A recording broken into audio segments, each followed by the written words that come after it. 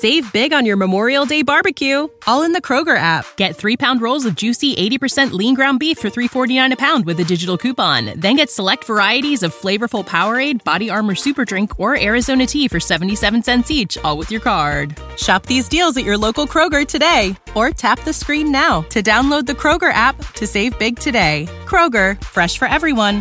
Prices and product availability subject to change. Restrictions apply. See site for details.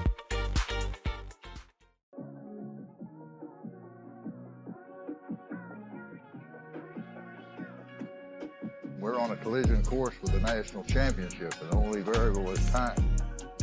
Because the train is rolling, so anybody out there, I can't tell you what's going to happen right now, but it's coming. Get on board or get out the way. That's what that is right there. We're coming like this, man. When you like this, you can't be beat, baby! You're listening to From the Pink Seats podcast of the State of Louisville Podcast Network. Now, here's your hosts, Jacob Lane, Matt McGavin, and Vince Lococo. At least the beer was flowing on Friday night at Cardinal Stadium. That's about one of the only few good things that I can say about what my eyes witnessed. Welcome into From the Pink Seats podcast. We've got a lot to get into tonight as we talk Louisville football, break down the Florida State loss, and then dive into Louisville's next game with South Florida on Saturday. Tons and tons to talk about. And we've brought some numbers, some heavy-hitting data tonight to do some tough conversating here. I'm Jacob Lane. I'm joined, as always, by my co-host, Vincent Lococo. No Matt McGavick tonight. Matt is still weeping. And just kidding. He's not weeping. Matt's been grinding the last couple of days with all the commitments of basketball, football, media, all that stuff. Matt's got the night off. So we're joined instead by my good friend, my cohort at the State of Louisville, Presley Meyer, host of Starting 502 podcast. Presley, welcome in, buddy. Reoccurring guest. Good. Yeah, there you go. Presley Meyer. I'm the reoccurring guest. But no, I'm this will be cathartic for me. You know, I've talked about, you know, I felt like Friday, even with the loss, was a top 5 just Louisville game experience, just because, you know, Jacob and I spent pretty much the whole day, you know, making sure we regretted the next morning. You know, I probably tweeted some things I shouldn't have tweeted. But no, I mean, honestly, truly, it was a great time, great atmosphere. You couldn't have asked for better weather. I was still excited to be out there. I'm still just as pumped to go on Saturday. You know, and that's the true fan in me. So I think this will be good for all of us. That's right. We've got a ton to get into, including a couple of articles that Presley has written at stateoflouisville.com, which if you have not checked that out, I would encourage you to go and do that right now while you listen to the show. That will be sort of our guide for the evening. And as far as what's left on the rest of the itinerary for the show, of course, we're going to dive into the FSU game. We're going to have Vince's game notes where he breaks down what he saw on film, rewatching the game. Because much like us, Vince also lived to forget about the game the next day. Vince, I hope that's okay with me sharing that, but we all had a good time. Let's just say had a good time. We had a good time. That's right. That's right. It was just, I had a good time outside of the drinking for the listeners. That was the first game my dad had been to since 2020. So he didn't go to a single game all last year, which I pulled, you know, trying to get him to come out. So it was fun actually, you know, getting to tailgate with him and enjoy a U of L game. Sure. Outside the drinking. The atmosphere was perfect. And the tailgate was great. The weather was great. The people were great. The beer was great. The food was great. Everything was awesome except for what ended up happening on the football field in the final few minutes. We're going to get into all of that. And then we're going to, of course, have Five's picks. Ian Pfeiffer, former Louisville football tight end, will join us to give us his picks for the week. We've also got a nice little conversation with Ian on his thoughts and what he's watched the last couple of weeks that I hope you'll listen to, because again, what makes our show different is the fact that you have former players and former coaches who are giving you opinions on what they're seeing. These guys are not sugarcoating it. They're telling you what they see from a film perspective. Okay. I want to make sure I set the tone of that early, which we will get into that. And then of course we've got South Florida to get into. Louisville will take the field on Saturday against a team that played a hell of a game against Florida last weekend. So all of that to get into, predictions and a bunch of other shenanigans along the way. But let's waste no time here. Half of our audience, we know why you're here. We know. We're Talk not about stupid. San X Trinity this week, right? That's right. Big game. Right? Yeah. There's no way around the fact that for the last week, like the meme of Hannibal Buress, we've been getting cooked. Okay. We will lie down and we will accept our cookedness. We were cooked, much like Jarvis Brownlee, and it was bad. Okay. Some of the takes that our Florida State friends listened to last week They weren't great. Okay. You got to look at things in full context and not in just a vacuum. And what we found were Florida State fans extremely excited about a 2-0 start, beating a story program in LSU who just won a championship the last couple of years. Mike Norvell has been the focus of doubt and the hot seat rumors in the ACC, and the man has survived. And look, I was impressed by what I saw. I know Louisville did a lot of stuff wrong, but what I saw from Florida State, one, Johnny Wilson, that dude needs to be on an NFL roster tomorrow. You talk about moving like that at 6'7", 235 pounds. Incredible. Okay. Is that the tall guy? That's the tall guy. Is that the tall guy out there? Let's go recruit some 6'7" defensive backs. And then maybe in a few years, Sat won't have that to say, but you have to give credit where credit is due.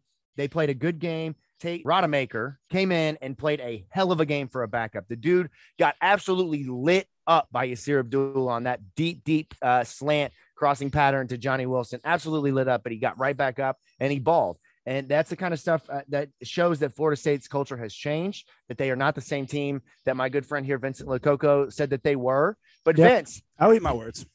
Florida State fans were upset at you because you described the old Florida State, and Florida State beat LSU by 1 point on a blocked extra point or a blocked field or whatever it was at the end of that game late.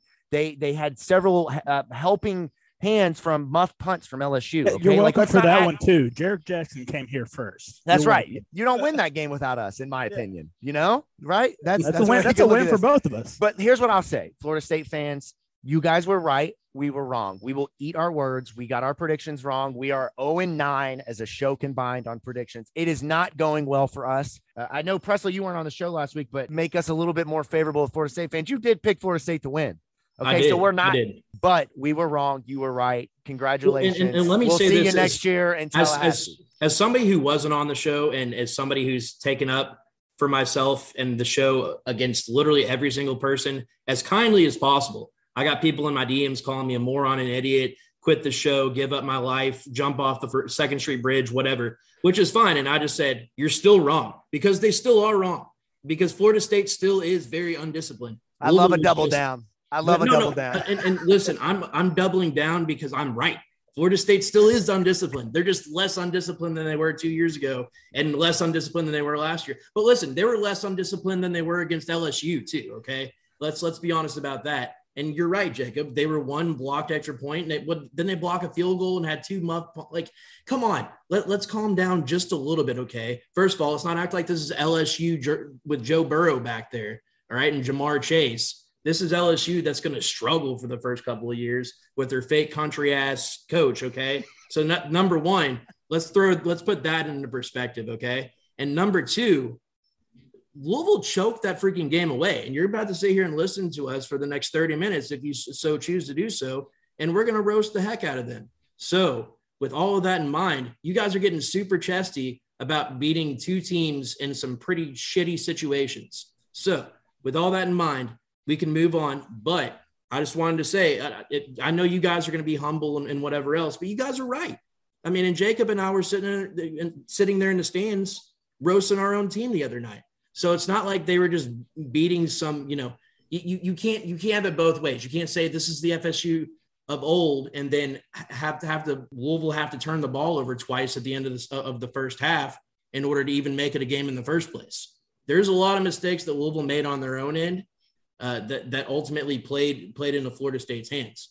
So with all that being said, we can move on. Here's the last thing I want to say on Florida State fans, and then I want to move on past this. Florida State fans on Twitter are freaking hilarious, man. From Matt McGavick's comment, the tweet last week from the press conference about Jarvis Brownlee circling this on his calendar, to the meme of the burnt toast at the podium, to the quote tweets on our video that the guy, one of the Florida State fans, tweeted out, which thank you for that. That was impressive. Views. He made that. Yeah. He did with over 8,000 views. So thank you. I appreciate that. But no, it's nothing but fun. I actually really enjoy Florida State fans. It's definitely been a journey the last few years for both programs. I think that at the end of the day, we could all probably have a beer together and really have our own group therapy. But for now, we all don't like Miami. No, that's right. That's right. Yeah. I mean, we can definitely have beer over that. Yeah. So here we go. Let's dive into this game. 35-31, general overview of the Florida State Louisville matchup from Friday night. Louisville loses in a game in a situation where they go into the fourth quarter winning. And not only that, but Louisville has outgained Florida State by 100 yards at this point. Okay. This is Louisville's game to win. I don't think anybody could disagree with that. When you look at the factors of it, you have Jordan Travis already out for the game. You've got guys like Tatum Bethune, guys like Jared Verse going in and out with injuries. You've got other injuries on the offensive line. The left tackle has to come out. This is a situation where Louisville is set up to win.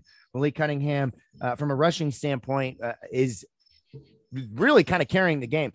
But what it comes down to was the rest of the numbers and kind of the lack of ability to close late, like we've seen with Scott Satterfield over the years. So for Louisville, Malik Cunningham leads the way from a passing standpoint, 21 of 34, 243 yards, throws his first touchdown of the season, but also throws that interception late on a play that we'll get into here in a little bit. But surprise, surprise, Malik Cunningham for the second straight week leads the team in rushing, 17 carries, 127 yards, 2 touchdowns, including that 40-yard run. He was impressive running. I thought it was his best game overall running. I know he ran really well against Central Florida, but I felt up until late when I only have the feeling that they were telling him, Malik, you need to stay in the pocket and find a guy open. Malik is running the ball lights out. He's absolutely taking advantage of what the defense is giving him. Sometimes too soon, sometimes to his own fault, but most times big plays. Jawar Jordan, who steps in as the starting running back due to Tyon Evans and Jalen Mitchell both being out, goes for 17 and 91. He had a great game, ran angry, really did a good job of being involved in the game from a run block standpoint, a running and blocking standpoint. And then Trevion Cooley was the surprise of the game. 10 carries, 34 yards, touchdown. He played really well. Really good to see him get involved out there. Liked his ass off too. Yeah, we have been talking about maybe he's not playing because of his blocking on previous shows, and I mean, I sent you guys that clip of him with that chip block, and I mean, he was doing his part all around the field. Love to see it. And then from the receiving standpoint, Amari Huggins-Bruce leads the team in receiving for the first time this year, 3 receptions, 61 yards. I should say the second time this year because he did lead the team, I think, overall in yards last week. Had that 55-yard play. Also had a couple of other plays where he could have had really, really big gains, but either drops or deflections from the Florida State team caused that. And then Braden Smith has his best game of the year, goes 5 for 50. Malik constantly was looking for him on third downs. They were trying to get him involved at every single opportunity. And then D. Wiggins, 2 for 41. But unfortunately, you lose D. Wiggins for the season, as we found out today, with a toe injury. That's an injury that I would miss a season over, as a toe. I'd be like, guys, I broke my toe. I can't play. Does he have another year? He probably does. I don't know, man. They hand out years like candy at this point. The NCAA does. So we'll see. 7th, 8th year. Let's go. Maybe Ian Pfeiffer's got another year as well. We bring them both back, see what we do 2023. And then Tyler Hudson, 4 for 40, had his worst game of the year in terms of just being able to get open. You saw in this game the first time where separation was an issue against some of the more athletic and talented defensive backs in the ACC. But Trevion Cooley, 4 for 36 and a touchdown there, the first touchdown of the season for Malik. And then Marshawn Ford, 3 for 15. Just brutal, just the mistakes that Louisville made. From a defensive standpoint, Yasir Abdullah, 8 tackles, 2 tackles for loss, a nasty QB hit on Rodemaker there. He stands out. I thought he had a hell of a game. Yaya Diaby also played well. Destel played well. A couple of other guys popped, but overall, just an ugly situation for Louisville. They're and another kind of Louisville situation, one could say, in terms of the fact that from a total yards, Louisville outgains Florida State by 40. And Presley will get into here in a little bit some of the numbers of Louisville outgaining their opponents. But fellas, let's jump right into Vince's game notes.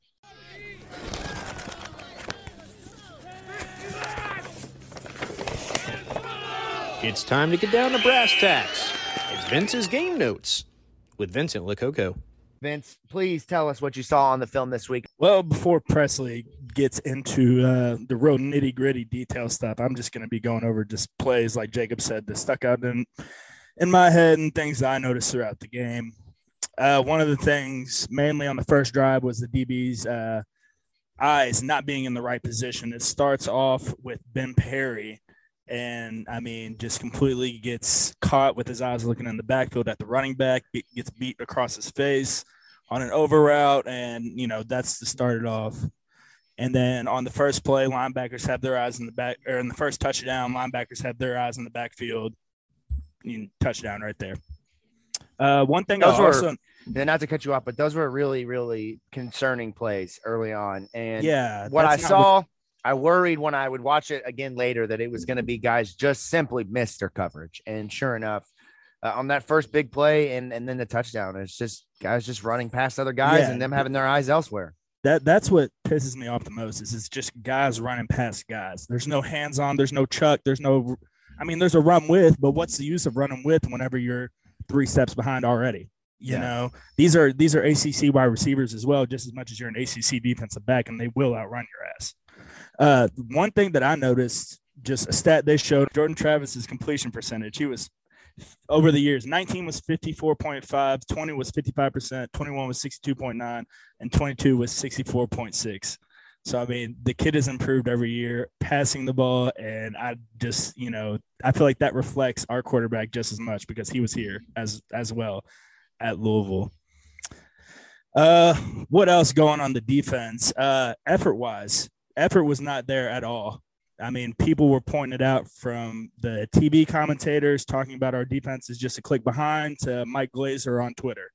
I mean, it's not good. And Coach, God, I will never remember his name. Yeah. Coach 30. Thank you. I think Coach 30. My favorite line of that, just hilarious. Sorry to kind of interrupt here, but talking about, I think it was Kendrick Duncan missing, or it might have been Monty Montgomery. One of them missed a tackle really bad. He said you pissed down your leg and fell to your knees like Mary Magdalene. Just incredible. That's a haymaker, dude. You don't come back from that.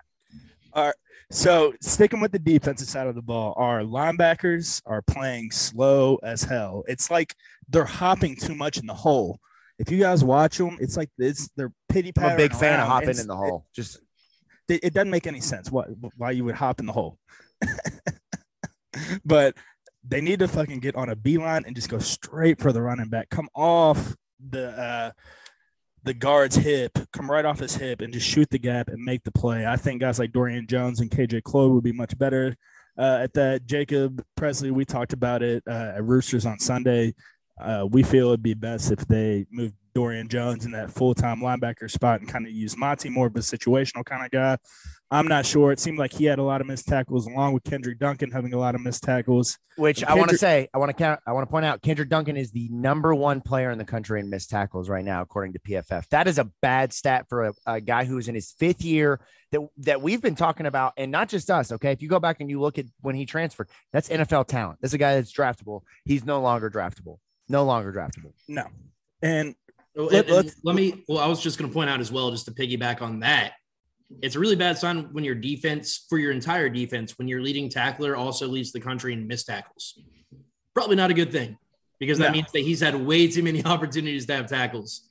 People should not be getting to the second level at that high of a rate. Yeah, exactly.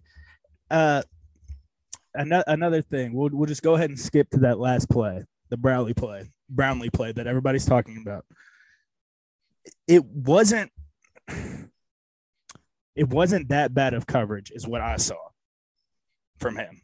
What I saw was him not doing what he's taught to do when the ball is in the air at the high point. If you go back, and I sent it to Jacob, it was I freeze framed it on right whenever Brownlee's hand was making an attempt to swat the ball, but he swats at the helmet instead of knowing where the ball's at. This is what separates, an average to below average DB to a good and a really good DB is somebody who can obviously break the ball up. All he had to do was turn his head and flip his wrist around and flick it out more towards the middle of the field. If I'm giving you guys a better angle and, vision of this, and just swing your arm forward, literally. Because that wide receiver is trying to rip the ball up out of the air. Yeah. And it, essentially to me, and I think you're right, it kind of looked like more like a volleyball swat. Like a volleyball spike is exactly what it looked like. It looked more like Anna Lococo than she had a career weekend this weekend. I was about to say, I'm not sure. Knowing your family, I'm not sure if she's doing a lot of spiking of the ball. No, but she's a libero. We're on the shorter side. No, my sister had a very good weekend though. I appreciate y'all for asking. We'll move on to the offense and talk about stuff that's a little bit more somber. Offensively, guys, it wasn't good. And where I think we lost the game offensively came with the false starts. And we had one drive where we had back-to-back false starts, and then we ended up having a third false start, and then I believe we fumbled the ball. That's the game, in my opinion, right there for us. You don't do that, and that stuff kills you. That everybody knows. The dumbest football person can tell you that if that happens in a game, you're going to lose. And it just didn't make sense for me why guys can't hold their water. This is, I believe, the third game in a row where Tyler Hudson has jumped off sides at the wide receiver position. And even the announcers are talking about it. You're looking straight at the ball.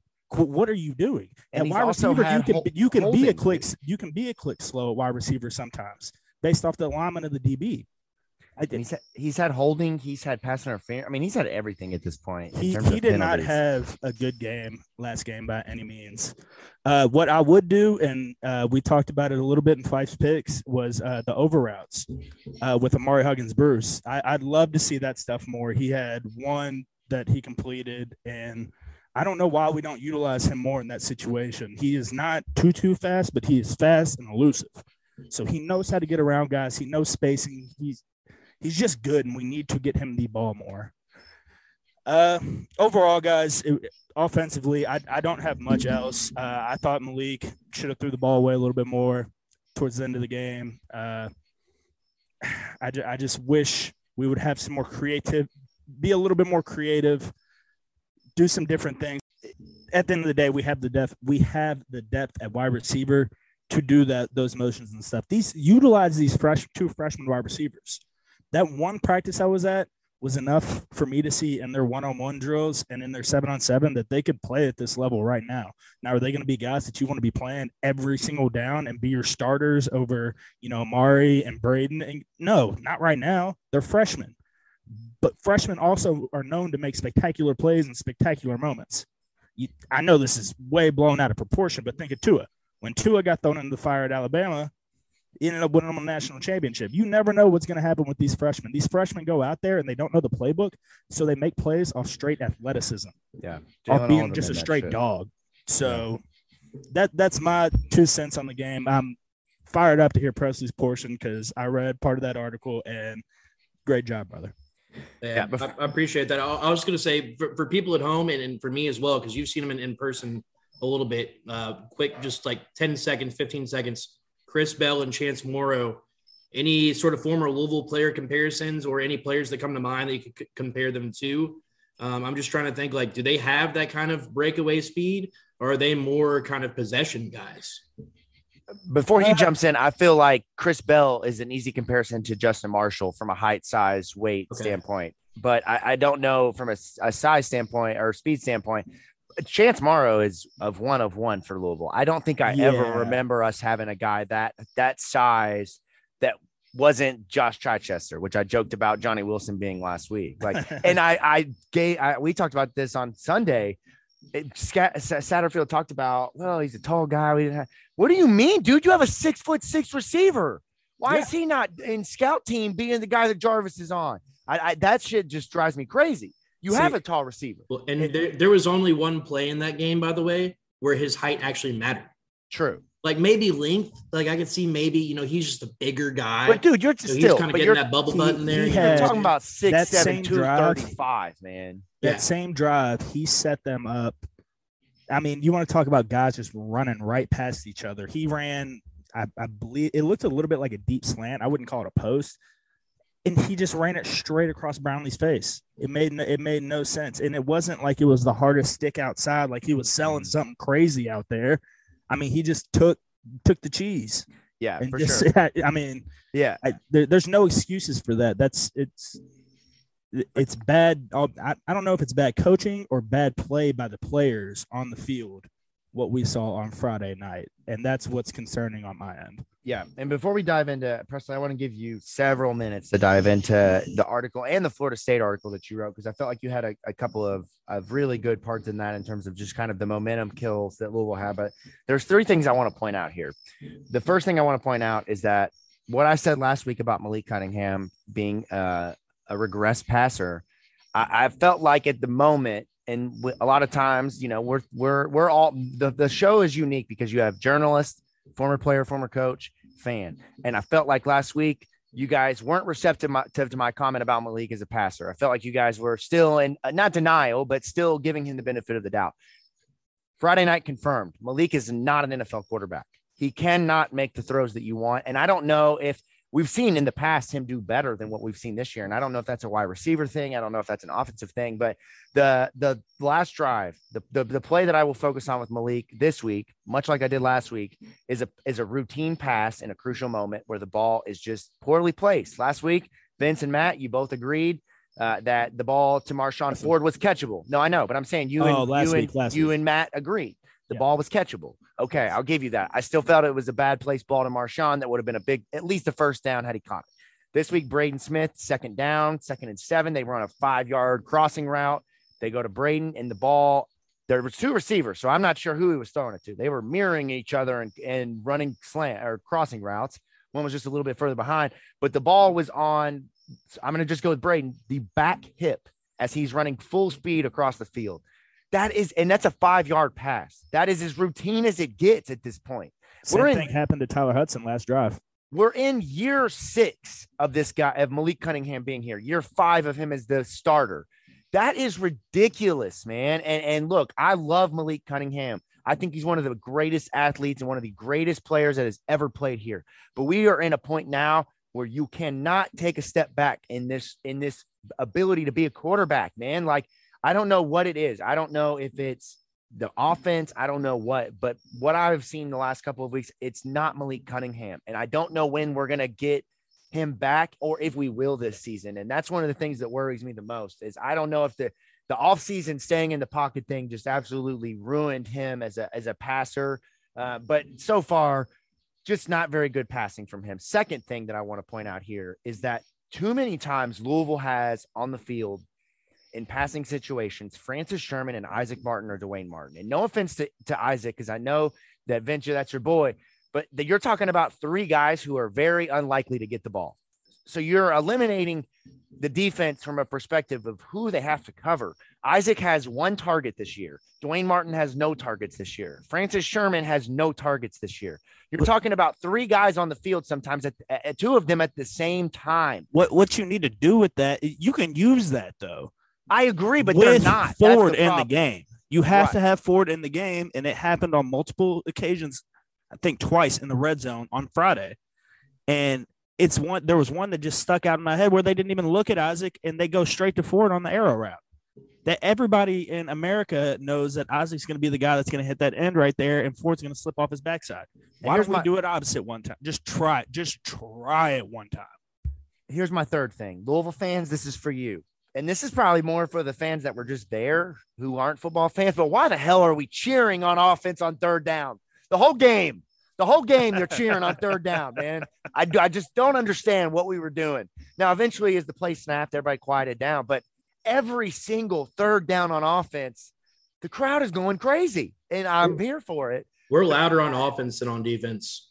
It's like the opposite of the Colts. Here's my other gripe. 3rd down. They didn't change the music. Same music from last year. What are we doing picking up 3rd down music, man? This isn't Van Halen. Switch it up. Give me something new. All offseason, I talked about we're going to get some Future. We're going to get some ESTG. We're going to get some Lil Baby. We might get some Young Thug. We got the same damn 2 songs on 3rd down. And I would also suggest, too, play it louder, man. Because let's be honest, USF, noon game, this week. It's not going to be very pumped. There's going to be about 30,000 people there. And if they have the same attitude as a lot of those people had on last Friday night, they're probably going to be sitting on their hands, bro.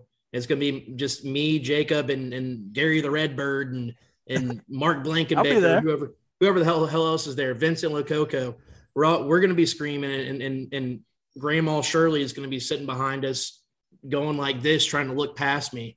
Like it's okay to stand up and have a good time and cheer and, be respectful of others, obviously, maybe don't be like me and use obscenities or anything, but in front of 4 kids, which I tried to warn you a couple times. Yeah, but that's friendly fire. I learned the F word at U of L games, bro. Yeah. Yeah. It's good for them. They're going to grow up much more receptive to dealing with Louisville football struggling. It builds character. It's not church. They'll learn all the important stuff there. Or wherever, school and such. But no, let's dive into your segment here. Let's do it.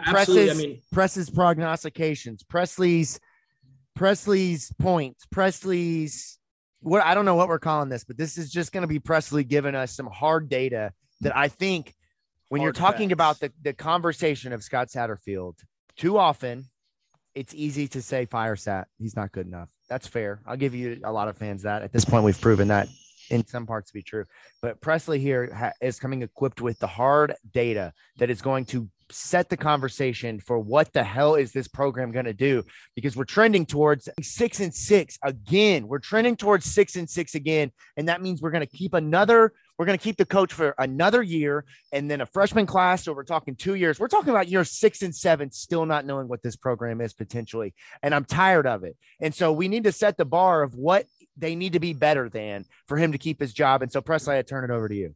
Yeah. I mean, look, the conundrum that we're in, right, is that Louisville, to be quite honest with you, I don't think Louisville football has ever been in this situation, because to be truly honest with you, we've really only had 20 years of sustained anything. You know, we've only been a part of a Power 5 football program for 8 years now. So it's kind of hard to even equate this to anything else that's ever happened, because Scott Satterfield appears to be good enough to coach at the Power 5 level. Is he ever going to win a national championship? It seems highly unlikely, but is that what our expectations are here? No, our expectations are maybe to contend for the playoffs sometimes, maybe to, win 9 games, 8 go games to some every solid couple bowl of years. games, contend to win the conference. Those are the goals. And even when you talk to the players in the offseason, when we talk to the players, when we talk to the coaches, they don't go, oh, we're trying to get to the Final Four. They're like, no, we'd like to win our conference, which is great. That's just fine as well. But look, I mean, I think the conversation, first of all, starts with, Scott Satterfield goes to every press conference and gives the same answers, and that's fine.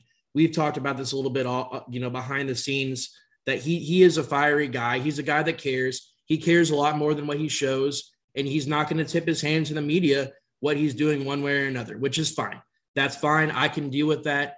I can accept that. But look, the product has to improve at some point on the field. And when he says we're close, well, we've been close for a long time, and close isn't going to cut it when you're 19 and 21 over 3 years and some change. You got to be a little bit better. And look, there are ways that they can improve. And I think that starts with, number one, getting the ball into Malik Cunningham's hands in the right situations. I think that's where things start, number one, first and foremost. A lot of people are going to talk about the defense. We'll get into the defense in a second. We'll get into why the defense can improve, but why it's more of an offensive situation. When you look at Malik Cunningham, right, this is a guy that in the offseason, when you go to ACC media days, when you talk to opposing coaches, when you talk to scouts, the guys who know what they're talking about, this is a guy who strikes fear into the hearts of the opponents. This is a guy that they spend, say it's Clemson and they have NC State the week before. They're going to go ahead and have a couple guys prepping for Malik Cunningham 2 weeks ahead of time. That's the kind of player that he is. He's 100%. A dangerous, serious weapon. Okay. Every single coach, Gus Malzone, Jeff Scott, Mike Norvell, and who am I missing? Week 1, Dino Babers. One of the best. This is verbatim. One of the best players in the country. That's what they have all described. And that's not, that's not hyperbole. They don't go around saying every single week, this guy's the best player in the country. This guy's they'll say, yeah, the big guy, as Satterfield said, the tall guy's dangerous, that's kind of normally the feedback you get. And they'll be like, no, number 3, Malik Cunningham, we've had to face him for years. We can't wait till they get his ass out of here. He even talked about when he was on the podcast with you guys, Dina Baber said, I hope you're sleepy when you come play us. And apparently it was, but that's for a different day. But ultimately, I think that Malik Cunningham's strengths are as a runner, right? He's an electrifying runner. And I don't mean this in a hateful or spiteful way or anything like that, but Malik Cunningham is what the haters say that Lamar Jackson is. That is what Malik Cunningham is. People, when they criticize Lamar Jackson, he's a running back. He should change positions. He's never going to make it in the league. This, that, and the other. Look, I mean, the reality of the situation is that he is at the quarterback position because it puts him in the best possible scenarios to ultimately be an electrifying playmaker, right? And so that's why Malik Cunningham has been our quarterback for 4 years. But Louisville has to be putting Malik Cunningham in situations where he can do other things besides just sit in the pocket. And I think that's what's cost Louisville a lot.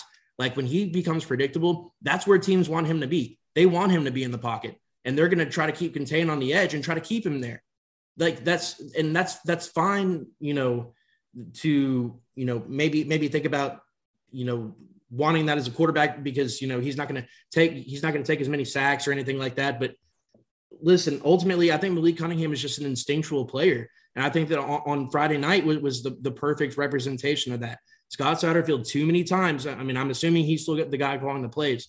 Too many times Cunningham was put in the situations where he basically has one or two options. He's not a multiple read guy. He's not looking guys off, throwing no look passes. He's not leading guys. And, he's not putting balls out there where the receiver can go and catch it. He's going to be one read, maybe two reads and release the ball. That's the kind of guy Presley, that he is.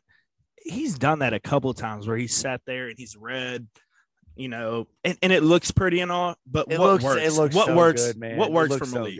It looks pretty, but what works for Malik is getting him outside of the pocket. He's an excellent passer on the run, bro. Like that is where he made his bread and butter early in his career. But but when he was at his best throwing the deep ball, which made him one of the best quarterbacks in the country in 2019 and 2020, was in the pocket. He did it in the pocket. He had one of the best passing ratings in the pocket. But he wasn't forced to stay there. Exactly, that's the key. Exactly. And that's when you look at, okay, if we're just going to isolate it to, and I hate doing this, but just for this case, because it's a perfect example, Vince has already talked about it in his game notes. If you're just going to isolate it to the last play of the game, you have to get a first down or you lose the game, period. End of story. 4th and 2, you got to get a first down. Me and Jacob saw the play in the pocket. We started walking out of the stadium. We already knew what was going to happen. That's not good. You cannot give Malik Cunningham a situation where he's only in the pocket, especially on a do or die, win or cry type of play. Little Giants reference there. But Vince, I know you said that Sass not going to call these RPOs.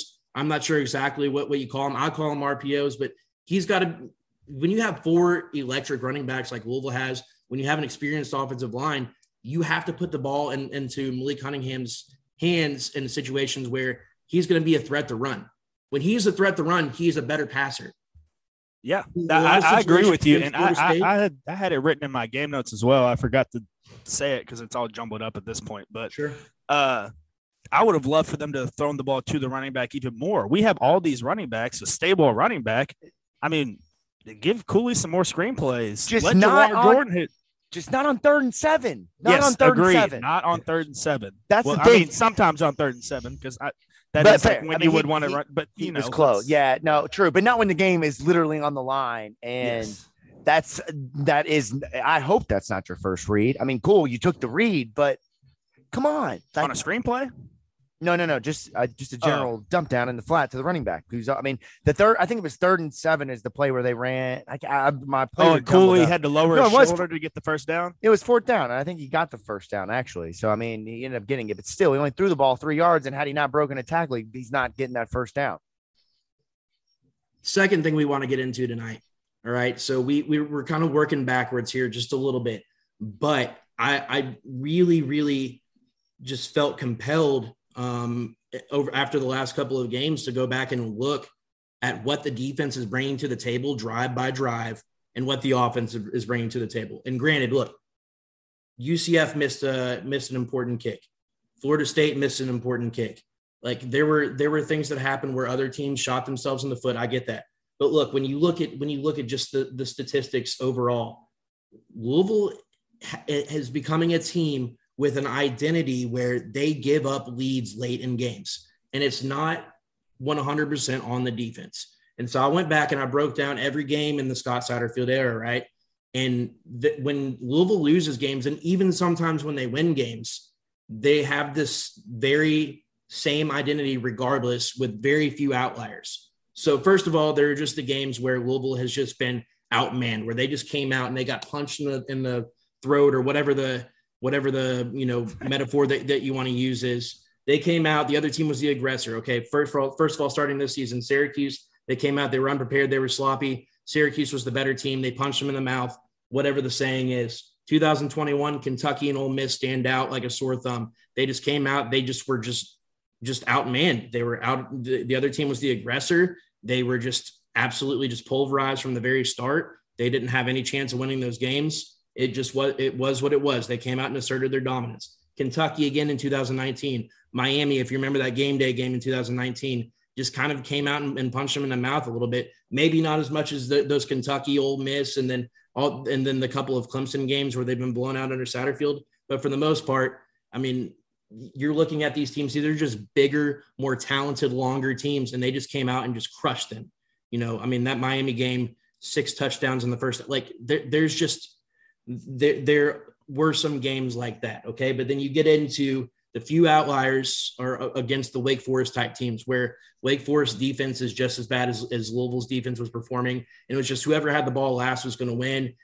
In 2019, in Scott Satterfield's first season, first win over a ranked team, beat that Wake Forest team that had the longest win streak of the country. And it was because they had the ball last, right? And it was the same situation last season against Wake Forest. It was just a back and forth battle. Louisville scored a touchdown too quick. And then, you know, Wake Forest was able to drive and kick a field goal at the end. But then you get into the close losses. And this is where it's just maddening. It's frustrating. And people are putting too much on the defense. And let me explain. So 2022, Florida State, right? Louisville was leading in the fourth quarter against Florida State. They turned the ball over twice in the fourth quarter. If you count, you know, turnover and downs, whatever, and threw an interception. Got nothing accomplished in the fourth quarter, outscored in the fourth quarter. You go back to 2021, and this is where you see it starts becoming a bit of a trend, right? Okay, against UCF, even though they won that game on the back of the defense with the defensive play at the end of the game. Their offense was outscored 14-7 when the offense had a chance to put the game away. They were outscored 14-7 and turned the ball over in the most crucial situation.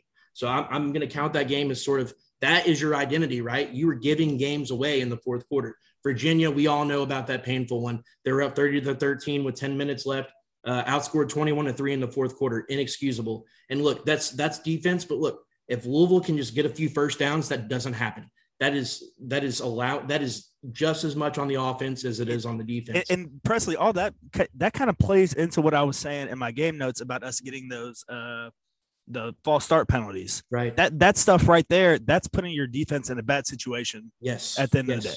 Yeah, and it goes back to kind of, and not to get off on a tangent or anything, but it very much reminds me of the Petrino Grantham days, right? So you remember all the arguments back and forth. Oh, it's Grantham's D. It's Grantham's D. Well, look, Petrino's teams, he was being very aggressive, going 3 and out. When you keep putting your defense back out on the field, you're asking for trouble, bro. When your defense is going out for maybe 2 minutes of rest after they've been on the field for 10, 12 plays, and God knows we've already talked about this 4 times tonight, they're not going to take a bunch of players out. They're playing the starters, and that's it. Like, there's a reason these guys are tired. They're playing a lot of plays. They're not, Satterfield said over and over again, he wants to work guys in, You're not working shit in, bro.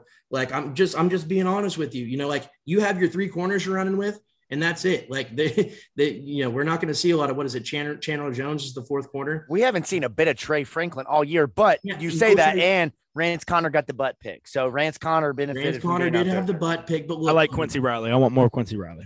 Yeah, I enjoy Quincy Riley, but I mean, the reality. Can we talk about if the ball hit off my butt, how far it would go? That ball traveled like 2 yards to Rance Connor. If it hits off right now, there's so much cellulite on that shit, it would just suck it right in. You would have got the pick. Yes, I would have had. He would have got the catch, dude. He would have. I would have had the catch. Yeah. Oh my god. Just squeeze that thing. I hope there's still Florida State fans listening. Yeah, I hope so.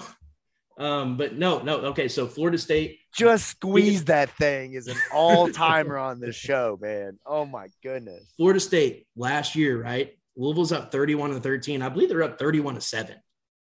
They didn't score a single point in the second half of that game. Think about that. I remember that one.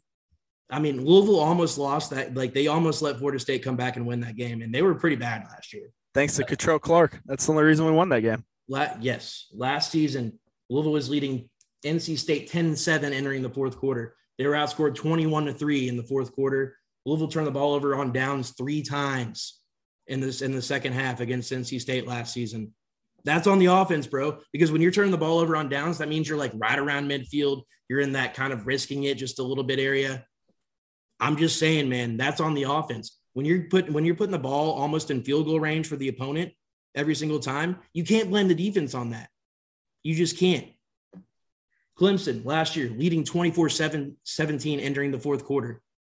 They were outscored 13-0 in the fourth quarter. Are we seeing a trend yet, guys? 2020. Oh, and that last play, that's going back to play calling as well. That last play was the exact play that Clemson won the national title off of with Hunter Renfrow. It was. Again, and that was on offense. And again, there was nothing open. It's just it's maddening that, you know, this has been an offense that's been kind of a top 25, top 30 kind of offense since Satterfield's gotten here, but they've not scored like a top 25 to top 30 offense. We'll get into this in a second, but they're the 64th ranked offense so far this year. So again, more regression on the offensive side of the ball. When you go back to 2020, Virginia outscored them 10-0 in the fourth quarter. Georgia Tech, I know you guys remember that one. Louisville was up 20-14.5. Georgia Tech outscored them 32-6 in the second half, 20-0 in the fourth quarter. Jeff Sims is one of the many of quarterback they've made look like Lamar Jackson. And right on cue as well. Florida State 2019, they were winning 24-21 against Florida State's backup quarterback. Sound familiar? Then Florida State scored 14 unanswered points. I mean, it's the same thing. It's the same thing 4 years later. The exact same thing happened, bro. Like, I'm just saying it's the same stuff over and over. This is your identity. And when you're looking at even in wins, you're blowing leads in the same way. The clock's just running out. Like, it is very, very apparent to me and to everyone watching that they are just getting way too conservative and just, you know, whether it's just, you know, they're trying to run the clock out. I'm not sure exactly what the situation is. Penalties. Help me understand in the fourth quarter, what changes? What happens? I'm not really sure, because in 19, when our offense, I felt like, was at our peak, I didn't feel like we did that by any means. It was have our foot off the gas. And even whenever I've been in there in the headset, it's not necessarily like Sat's calling plays to get the foot off the gas. It feels like it's just the same offense that we normally run. It's just I don't know. I'm not sure. It seems like guys aren't. Maybe the guys lay off the foot a little bit. This is the problem, dude. And this is the problem. But regardless, the offense, if we're going to continue to run the ball, I mean, we're going to get shut out on a 3-and-out eventually, and we're going to end up putting the defense in a bad spot. And if we don't score on that drive, then, I mean, it's all about putting our defense in a bad situation. I'm with Presley on this. This past game, and honestly, I'd even say the Syracuse game, like that's on the offense. Like, put some points up. All right, so now give us the rest of this. The losses that we're talking about, right? Here's how many points they scored in the fourth quarters of those games. And keep in mind, 2 of these games, they scored 0 points in the entirety of the second half. 3 points, 3.7, 0, 3, 0, 0. That's what we're looking at as far as fourth quarter scoring in those games. And granted, Vince, you know, we only had one example of that in 2019. So really, I think there's kind of since Vincent Lococo has left the staff, maybe that's what it's been. That could be it. But more I was likely, there in 2020, unfortunately. All right, Presley. So quickly, so we can get into Five's picks and South Florida. Right. Finn, let's round this out here. And what is the hypothesis, the theory that you come to with this? The hypothesis here, and so I really got into this yesterday because if you guys kind of follow Louisville football, Louisville Twitter, kind of heard on our podcast over the past years, Keith Wynn is a good buddy of the show. Jacob's neighbor just so happens. And we really wanted to dive into and figure out what the offense was doing with those defensive stops, because Louisville's calling card on defense this year, which it hasn't been in years past, which is another reason why I point towards the defense improving. Louisville against Syracuse had 4 consecutive stops, even in a blowout loss. From the end of the first half to the start of the second half, they were continuing to get stops. Louisville couldn't get anything out of those stops. Against Central Florida, obviously, had 10 straight stops in the game. A little bit of luck played in there, but it was a lot of Louisville imposing its will. It really was. And UCF just went out and put up 650 yards the next week. So, I mean, that's 100%. That's 100% Louisville imposing its will, coming out with a game plan, and just playing with a better defense. Against FSU, they had 5 consecutive stops. And, you know, me and Jacob are screaming this over and over. You know, at halftime, like, I'm just thinking about, like, we should be up 35-21. We should be up 38-21 or whatever it is, 38-14. You know, their starting quarterback goes out, their backup comes in, he's a little rattled. They had them on the ropes, bro. They had them on the ropes. 5 consecutive stops by the defense, and they're getting nothing out of that. Nothing. The offense has scored 20 total points off of 19 stops. That's so for every stop, Louisville scoring 1.05 points in return. Where do you think the issue in lies? I get that the defense needs to make those stops at the end of the game, but look, if you're the defense, you're saying, I've been making those stops all game. All you had to do was go out and kick a field goal. All you had to do was just run the ball into the end zone one time. Like that's like, if I'm the defense, this is what I'm saying. I'd be pointing a finger. Like, I mean, I get that it's a team game, but look, this falls on the offense. Louisville's offense is number 69 in the country. Nice. And it's just, I mean, when you look over these stats, 113th in points per game, there's only 5 teams that are worse than that in the Power 5. And it's Notre Dame, who's had one of their worst starts in school history, Virginia, who's been abysmal, Georgia Tech, who's about to fire their coach, Iowa, who notoriously didn't even score, won a game 7-3 without scoring a touchdown, and Colorado, who's 0-3 and has gotten bulldozed by every team they played. That is who that you're ahead of. That's it. Just think about 103rd in red zone offense, 91st in first down conversion percentage, 89th in first down offense.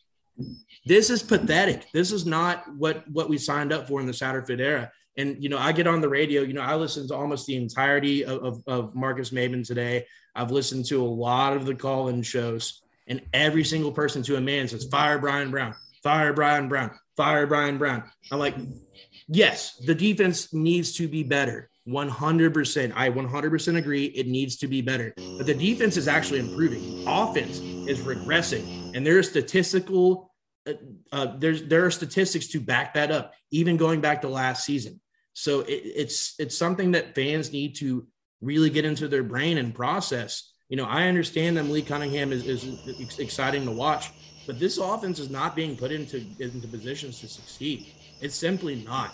And they have to learn how to, like if you've ever played in like a 2-man golf thing, right? Like this is a big golf thing is that, if you only have to take one person to score in best ball, you got to ham and egg it. That's what they say, right? Like if I'm out there and I make a birdie on a hole, it's okay if my partner's hit an OB, but the next hole, he better be making a damn par. You see what I'm saying? Don't probe me. And Louisville, yeah, there's no ham and egging going on here. Every time the defense makes a damn stop, the offense just shits down their leg. Like, and then all of a sudden say it's 5 straight drives, the 6th drive, they go out there and the defense allows a touchdown, and everybody on Twitter is like, oh, the damn defense. Like, no, it's not the defense. They just been out there the whole goddamn game. Like, I'm sorry, but like at some point you have to realize that if you're punting it back to them every time you get the ball, you're going to lose games. And like, it's driving me crazy. It took everything in me not to call in the shows today, like while I'm at work, because I'm like, bro, it's so obvious and it's so maddening that people keep saying the same thing over and over. Because if you look at the statistics, the defense isn't great, but they're not the reason they're losing games. They're losing games because the defense is getting worn down because of the offense. That is 100% the case. If the offense can sustain drives and they can actually score points, you're going to see a huge difference on this team. But that all starts with Satterfield. It starts at the top, starts with the play calling. It starts with putting Malik in better situations. I rest my case, Your Honor. Incredible stuff. And my conclusion and question to you, and it's not really a question, it's just more of a statement because we need to move on here and get to 5 picks and get to USF. But right now, Scott Satterfield is D'Angelo Vickers with an inner circle. That is what he has in terms of play calling, okay? He is calling the shots, but his buddies are there around him feeling as if they're involved. But what we need here is a Michael Scott, Jim Halpert co-manager situation.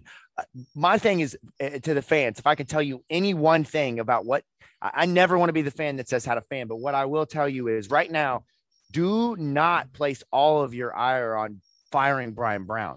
This is not a Brian Brown issue. This is a Scott Satterfield. I need to look in the mirror yesterday and realize that for 3 straight games, the commentator on the network has commented that there is no effect of Lance Taylor. At some point, you've got to look yourself in the mirror and understand I've got to hand my play calling over. And he's not going to do it, and I swear it's going to be the end of him.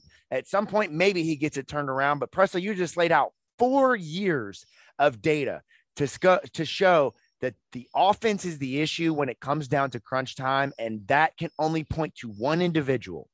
There is no other line to be drawn than to point that to one individual, and that is what is so frustrating. Teams make winning plays. End of story. Winning teams make winning plays. And when you have a quarterback that has 5 years of experience, you put the ball in his hands to make that play. You don't put the ball into the hands of some scheme that a receiver might or might not get open. You put the ball in his hands. You put the ball in the hands of the guy that's the second leading rusher among quarterbacks in school history. You put the ball in the hands of one of the most electric playmakers you have. It's maddening. It's dumb. It's foolish. It needs to change. Like, it's frustrating to watch. Every time Louisville fans get their hopes up, they get their dreams crushed. There's zero them on reason. the ass and they shit in our hand. Yeah, exactly. I mean, we put out both hands, bro. We're squeezing both cheeks. Pete Thomas told me that one. Yeah. So, I can't. Listen. I mean, let's stop this before. But I think we've laid out the foundation here that we have 3 weeks until a bye week. Okay. We've got the most crucial stretch that we are going to have on our schedule because bowl eligibility depends on the next 3 games. Yep. South Florida, Boston College, and Virginia. And then you have a bye week heading into Pittsburgh. Scott, if you don't figure it out between now and then, my dude, we got to hand the play calling off by the bye week. Them's are the rules. We're going to take a quick break before I throw a chair out here in Oldham County and get arrested by the Oldham County police who have nothing else to do in their lives. We will be right back on the other side. Five's picks. We're going to get better. That's the hope. We're going to start winning some money on this show. And then once we get back, we'll dive into South Florida because I think there is some positivity heading into Saturday. We'll be right back.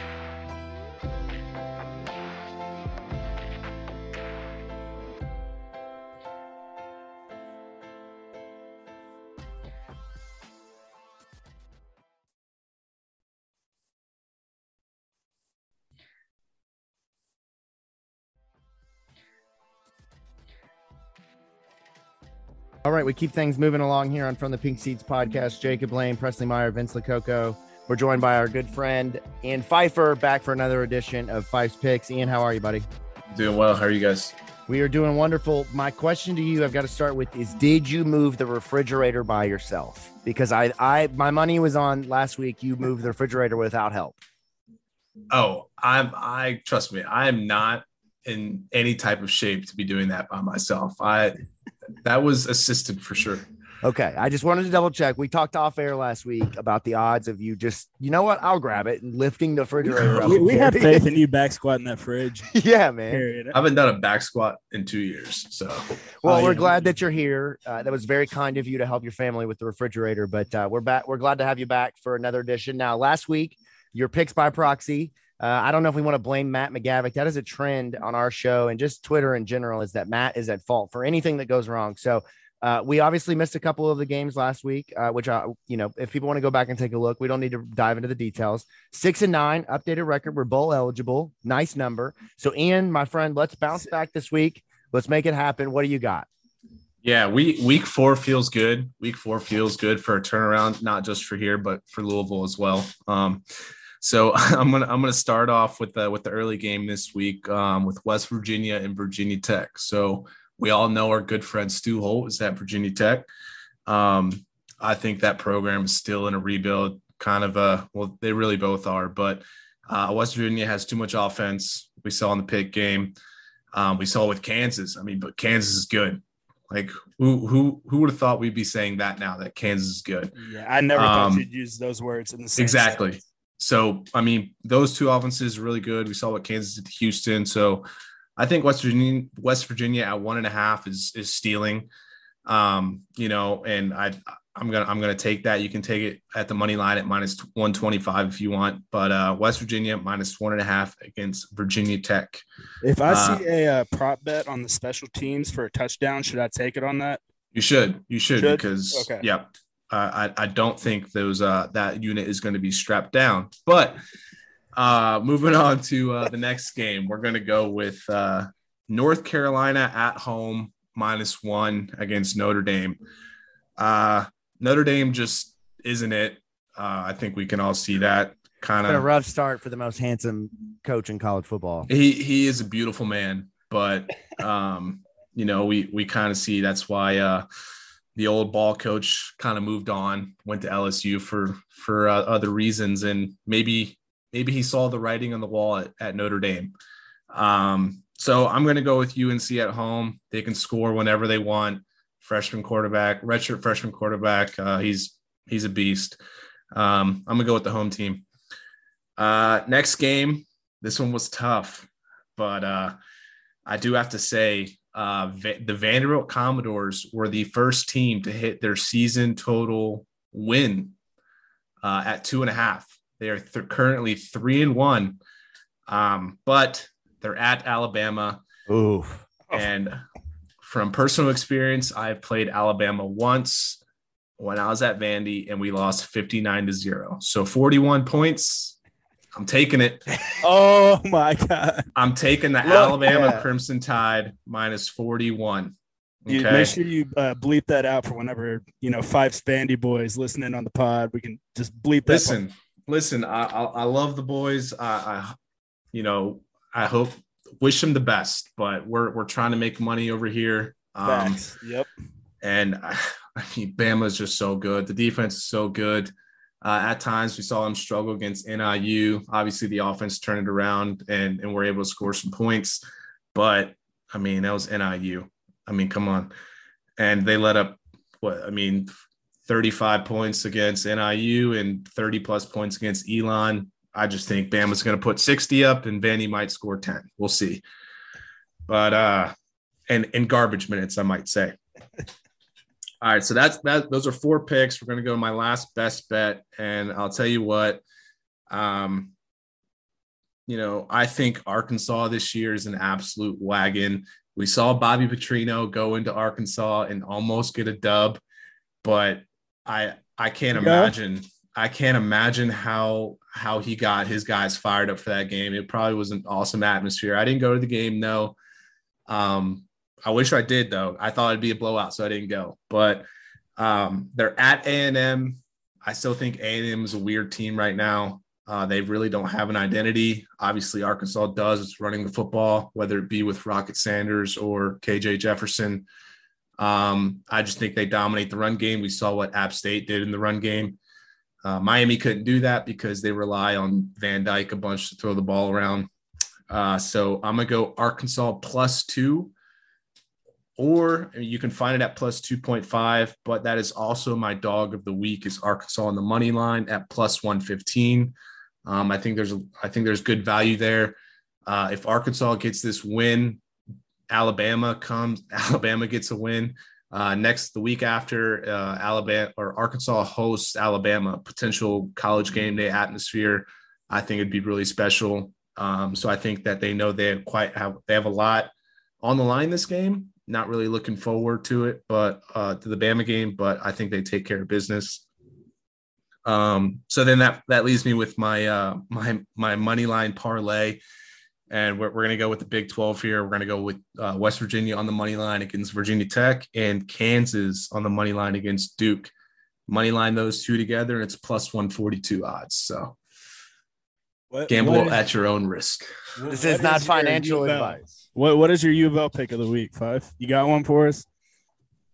Yeah. So listen, I hate it, but I love it. Okay. The line started at 14 for Louisville, and it's now at 11.5. And I think that there is so much value in that because South Florida is a bad team. And last week they played in their Super Bowl against Florida, keeping it close. I still think, Anthony Richardson still hasn't found his identity yet. He's supposed to be this first round draft pick, but we don't really see it yet. So I'm taking Louisville -11.5. Don't really see any props that interest me right at the moment. I do like Louisville with the spread though. I don't know what the bet is or what the line is, but Amari Huggins Bruce over. Whatever the total is, goodness. over. How many times do we see flashes of him and Braden Smith just get him the ball more? Yeah. And I know you guys are doing a whole recap of this, but I was just texting my buddies and throughout the game, Cam George, TJ Hall, dudes that played, and we're just talking like we have, if not the best athlete at quarterback, and we're relying on 5-step drops sometimes when we're playing Florida State DBs, who obviously are more physical and better athletes than our receivers at the moment. They still need to grow into their roles, but why are we not doing more Malik designed runs? And literally 2 plays later, Malik goes on like that 60-yard run, whatever, sets us up. But I know it's easy for us to say, why can't they do this? Why can't they do that? But I mean, guys, doesn't it seem obvious sometimes? Like, yeah, you have literally one of the best athletes in the country, and we're trying to 5-step drop, throw the ball down the field. Yeah. And one reason why I've talked a lot about, I think that there's a need for play calling switching is because you see in these big moments, Ian, where you think the obvious, we all think it. We think do something that's Malik design run. And there goes Malik in a 5-step drop. And he doesn't do that. Like normally that's not a huge part of the offense. And you just say, what in the hell are you doing? You overthought it. It's like Sat is now in his head of being so himself with his play calling that now he's trying to kind of, I don't second guess, but also kind of add new wrinkles, and he's overthinking it. And it's blatantly obvious, and it's frustrating to watch. You know, I watching the game last night, the Bills and Titans, obviously like completely two completely different quarterbacks with Josh Allen and Malik. Obviously one's a lot more physical. They both like to run the ball, but you know, you're not generally seeing Josh Allen just take a 5-step drop and throw it 60 yards to Stephon Diggs. Yeah, they do it off the play action so often, but they do a lot of zone read, get the ball in the flats, let the receivers do work. That works just as well as a 3 to 4 yard outside zone run. It's the same exact thing. Get the ball out of the hands to the receivers, let them make plays. And I don't know why we're not doing that kind of stuff either. You know what play? It doesn't really feel like the same offense that we were running back in 19 whenever it was really – It doesn't. And, you know, they hit us on a play. I'm sure you noticed it too. It was probably your favorite play to run in the red zone. That wide dump pass play that we run every single Wednesday in the red zone, and the offense scores every single time in the red zone because our linebackers are notorious for having bad eyes. They ran that twice on the same drive, once to get them down to the red zone, and then the second time for the touchdown. And I was just watching the whole time. I was telling my wife, I was like, look at the tight end. Like, and I know what they're doing. And then you see our linebackers just either not even looking at it or missing a tackle somewhere. Just right on pass. Right on pass, man. And let me ask you this. So I know that I have a big head, but if you saw me in person, I'm much smaller than you are. So I don't have any sort of football background, nor that I go to Vanderbilt. So I have a bunch of stuff going against me here. But you are a Spalding superstar. I am. I was recruited by one school, and I said, hell yeah, and I was on campus the next day. That's my recruiting story. So let me ask you this from one person who doesn't know jack shit to the other person, right? I'm throwing my hands up in the air because you're saying the exact same things that people who have, much, much less football acumen than you do. I think my number one concern with this team is not even the defense or the play calling. I think that it's just that Louisville is not giving Malik Cunningham enough chances to utilize his strengths. I think that's what it comes down to. I mean, this kid turns 24 years old in 3 weeks, man. Like, at some point you just have to acknowledge that he is who he is. And it's that simple. And against Florida State, against Syracuse a lot, it just feels like they didn't put him in positions to play winning football. What do you think about that? Yeah, I would have to agree with that. I mean, it kind of seems like for the last 3 years, the offense kind of is trying to turn him into something he's not. We saw, when I played in 2019, he was an absolute dog because he ran the ball well, and we threw the ball off of him running when they expected more runs. And you're right. It just doesn't seem like we're putting him in the best situations to kind of, excel. Like when we're down and we're dropping back and throwing the ball 3 times. And, that's when his interceptions come, because we don't have, we're also still waiting on that one receiver to step up and be that playmaker to go up and get a ball.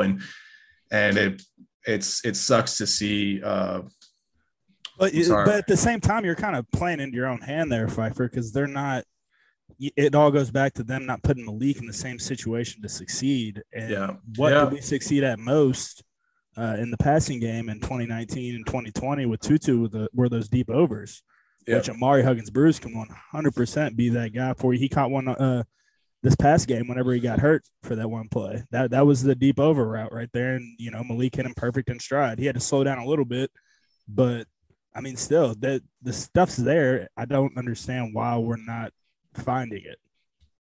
There are a lot of things that just watching, kind of being in the offense for 2 years, that I wish we changed. Like, I mean, we're still running shallows on third down. We're still running slants and outs on every single third down. Like Vince, what's going to be called first? What's going to be called first before that play? Well, outside zone. Oh yeah, 100%. Oh yeah, they'll be calling a hard count freeze play. It's going to be a hard count. You'll watch. I mean, every time. I mean, I don't think I ever converted a mesh when we were there. They just don't work when they're coming. I mean, those are other conversations for another time. But those are the picks. Best bets, dog of the week, and my money line parlay. I'd be looking at that Arkansas game. I think it's gonna be a fun one.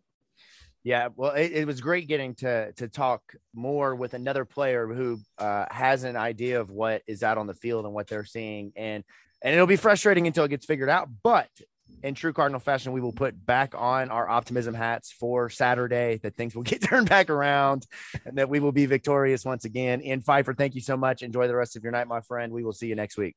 Yep. Thanks, guys. All right, that wraps up Five Picks. Big thank you to Ian Pfeiffer. I don't feel better about Louisville after that conversation. In fact, I feel worse because you're talking about a guy who played in the system for 2 years, having some of the same questions that we have. And look, not every player who plays for every coach is a fan of that coach. That's not true. Don't draw that line in your head. These are real conversations that a lot of former players are having who played for SAT, who didn't play for SAT. There's something that is in the water. And the thing is like, it's like Fife and I both love SAT. Like we absolutely. That's not that. Look, that is not the issue with anybody. Like, in the city, we're just like, what are we doing? Like, why are we not running the offense we know that is? This is not. All right, we just had this conversation. My last thing with that is this is not Louisville football. But this weekend, South Florida comes to town, and South Florida is a team that for the last 10 years, you thought they'd be better, from Charlie Strong now to Jeff Scott. They've just kind of been mediocre to not good, mostly not good. Last year they go, I think, 2-9. And you're talking about a team that when this game was scheduled was supposed to be one of the premier, not mid-major programs. That's not fair to them at this point, but you know what I mean? Not one of the best Power 5 schools. If you go back to when the game was scheduled, a stretch of we thought we were playing Charlie, dude. That's what this came down to. And you're looking at Central Florida, who just came off their fake national championship.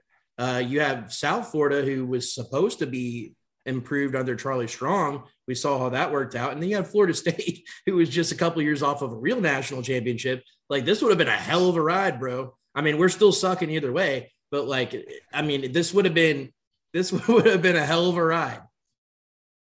This is a game that it matters, obviously, because you need the victory, but we're talking about a team that is coming off of a loss, but a loss that might be program shifting. This is a game against Florida, who is a top 20 team, that they lose by 3 in a missed field goal situation in a game that South Florida, quite frankly, should have won. And you get press conferences this week that if you played them on top of each other, Jeff Scott and Scott Satterfield, both guys are saying the same thing about their teams. We're one play away. We were right there. We had it. So this is the battle of a team. We'll see who's really one play away on Saturday. We will, and that's what scares me, because it really is a battle of the plays. And to dive into this is a team that is going to come in and they're going to do one thing, and they're going to do it really fucking well. They're going to take a Marshawn Lynch approach, and they are going to run the ball down your throat as much as they can. And when you think you've had enough, they're going to hit you with a little outside zone, and they're going to get you. And the last couple of weeks, between their 3 running backs, and Brian Batty, Jaron Magnum, which Magnum is just a dope ass running back name. I don't know what I don't care what your first name is, but if your last name is Magnum and you're running the football, You're a badass in my mind. I can't remember which one he is, but he better be extra large, bro. He's the big boy. I think he's number 0, if I'm not mistaken. And then you have Michael Dukes, and then of course the quarterback Jerry Bohannon. So you're talking about, much like Louisville, 3 running backs and a quarterback who can run the football. Jerry Bohannon to me is Puma Pass. That's who he reminds me of. Oh. Which is so interesting because he threw 21 touchdowns and 7 interceptions at Baylor last year and looked like he was, kind of firmly in that position as the quarterback. Obviously lost the job and now is transferred out. But this is a guy who will, if Puma had been at his past at Louisville, been at his best, this is what it would have looked like. 6'3", 225 pounds, running down your throat. But he's a very cerebral player. And Jeff Scott this week, he talked about what I am most concerned about is what Jeff Scott said Gary Bohannon is the best at. And that is taking your 2 edge defensive ends and reading them based off of their hip movement. That is what he does. And they're going to run a lot of, Vince, you don't call them RPOs. I don't really know what to call them anymore since you told us that they're not RPOs. And maybe it's just Louisville, but they're going to run a lot of plays where they have 3 options to run the football. They're going to most likely have 2 backs in the backfield. He's going to play action to one. And then he's either going to decide if he's going to pitch it to the other or keep it himself. Some would call that the triple option. I don't know if that's what we're going to call in this offense, but that's what it looks like. And what that does, and what Florida was really bad at, was guessing where the ball was going. And guys, I've got bad news. You know who's also really bad at that? Us. Louisville football is really bad at eye discipline, really bad at staying home. And if we don't figure out what to do with our linebackers in this game, they're going to torch us. They're going to torch us because what they will also do, and despite the fact that, and this is maybe a silver lining, maybe it's the worst nightmare that you could have, is Gary Bohannon has not thrown a touchdown this season. We're talking about 3 games in. That just screams come to Louisville and have 6 touchdowns. That's what I'm saying. And so this weekend, I'm really nervous because you're talking about a team who can really, really run the football. They had 2 100-yard rushers against Florida. They've had several 100-yard rushers. Their 4th best running back has 3 touchdowns in terms of their 3 backs and their quarterback. So they have a number of different options. But Louisville proved against Central Florida that they can stop the run. Now, Trayshawn Ward, Tua Tafili, or whatever how you pronounce his last name, and then obviously Travis and Rodemaker obviously proved they could run. But Louisville, when they are kind of pushed against the wall to stop the run against anybody that's not Kentucky, they can do it. They did it last year against NC State with Bam Knight.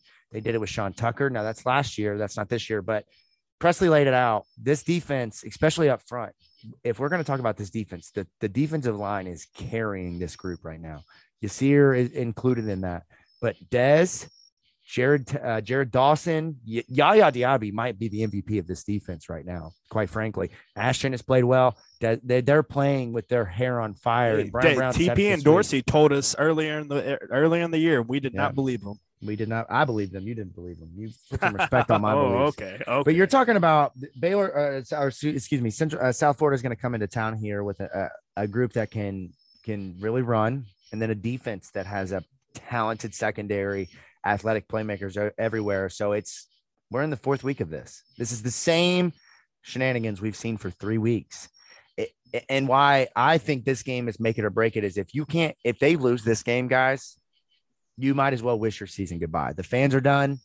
I think a lot of the players are likely done. And I hate to say that, but you'll probably see guys just kind of check out because I think you'll start to see an unbelief in what's happening around them.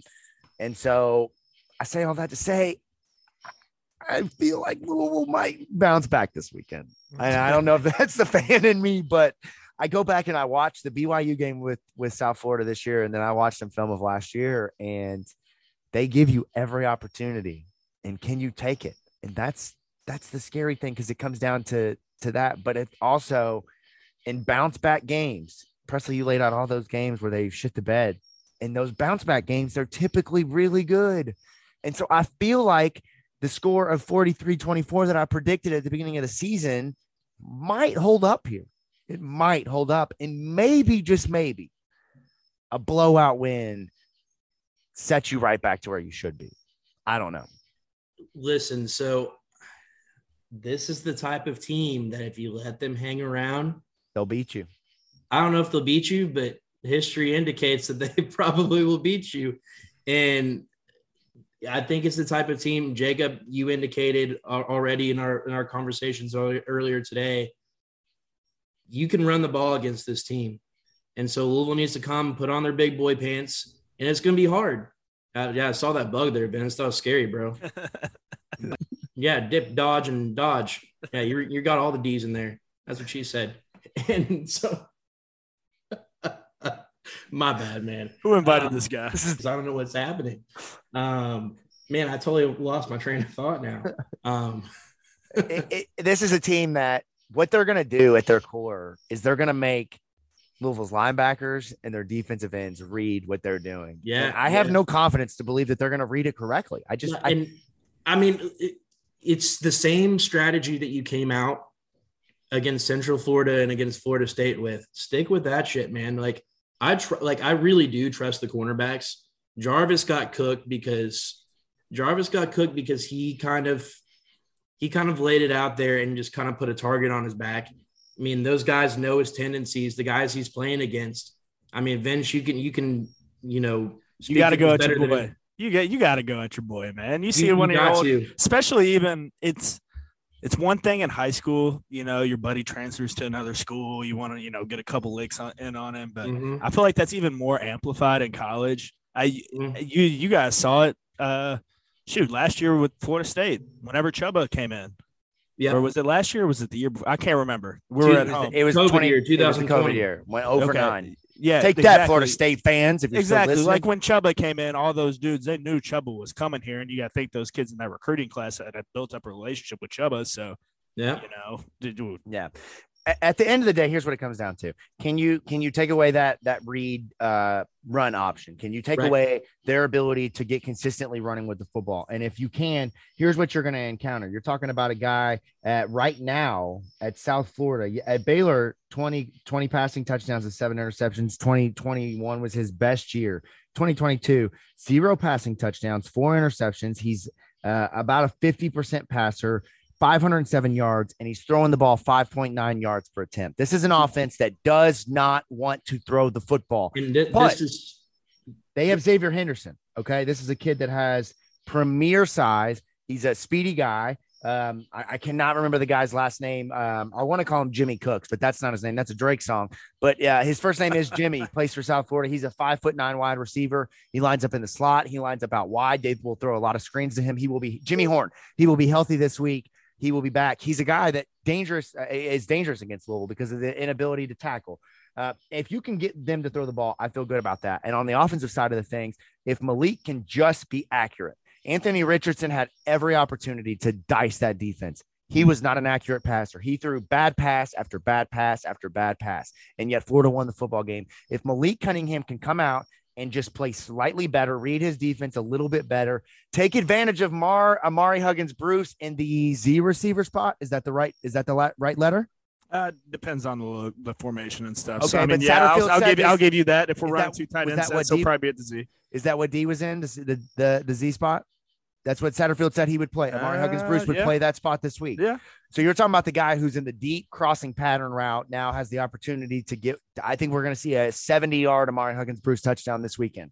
I think that this offense should have every opportunity to bounce back. Caleb Chandler is back. I think you start Michael Gonzalez at left tackle. You'll get this offensive line finally moving in the right direction. You get Tyon Evans back, and then you have Tyon Evans, Jawar Jordan, Trevion Cooley, Malik Cunningham. Everybody's running, and you feel good about what you can do.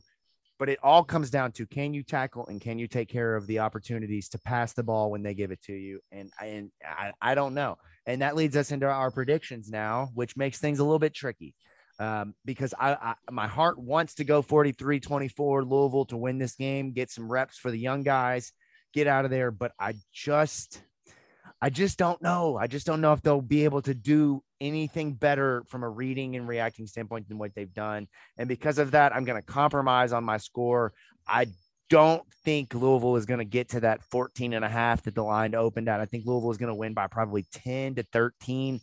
I will go 35-24. Louisville wins. Vince?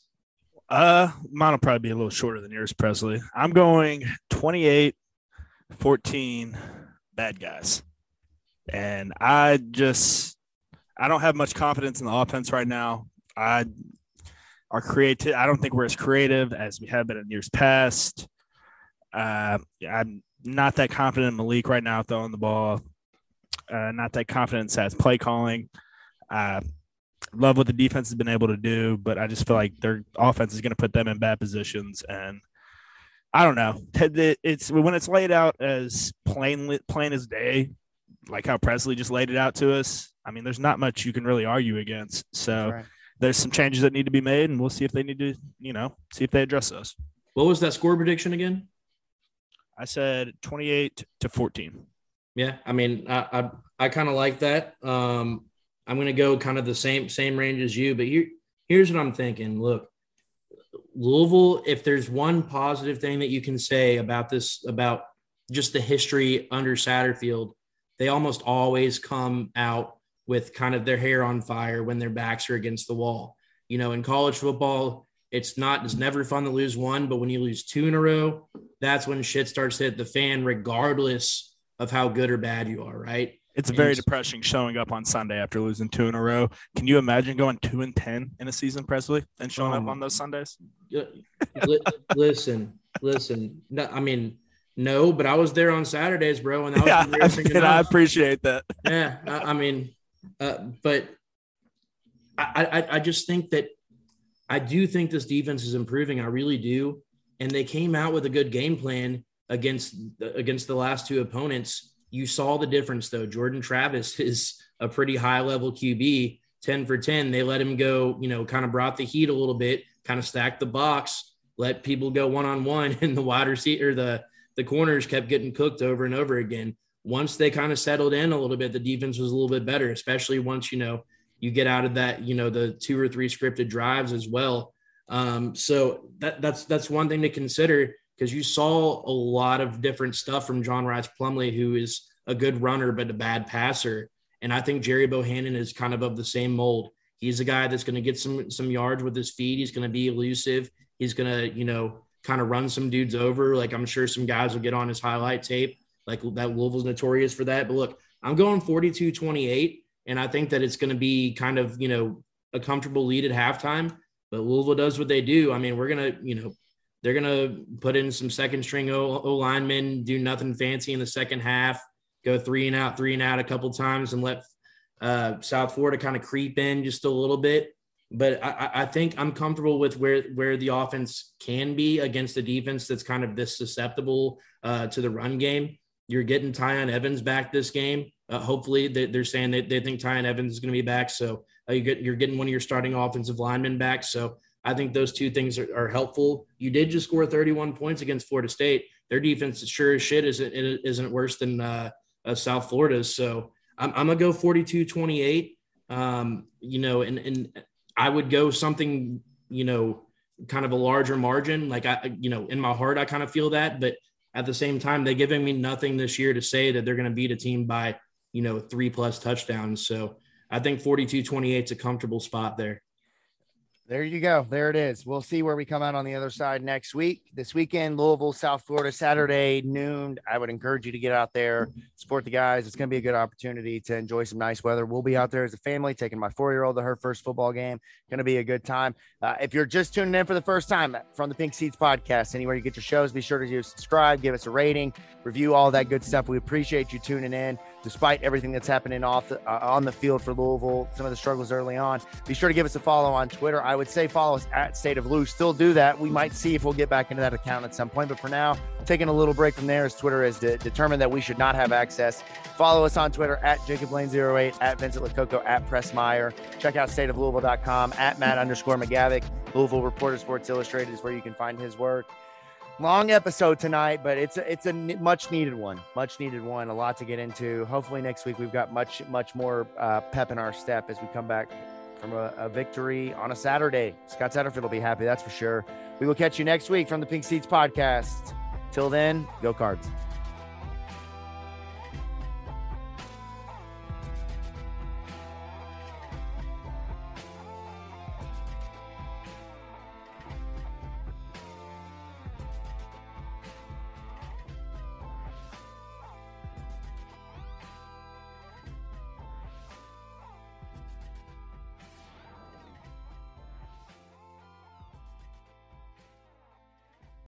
When you need mealtime inspiration, it's worth shopping Kroger, where you'll find over 30,000 mouth-watering choices that excite your inner foodie. And no matter what tasty choice you make, you'll enjoy our everyday low prices, plus extra ways to save, like digital coupons worth over $600 each week. You can also save up to $1 off per gallon at the pump with fuel points. More savings and more inspiring flavors make shopping Kroger worth it every time. Kroger, fresh for everyone. Fuel restrictions apply.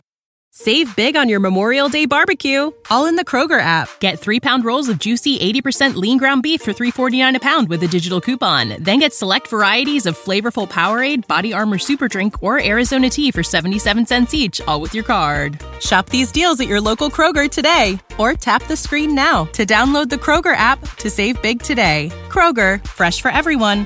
Prices and product availability subject to change. Restrictions apply. See site for details.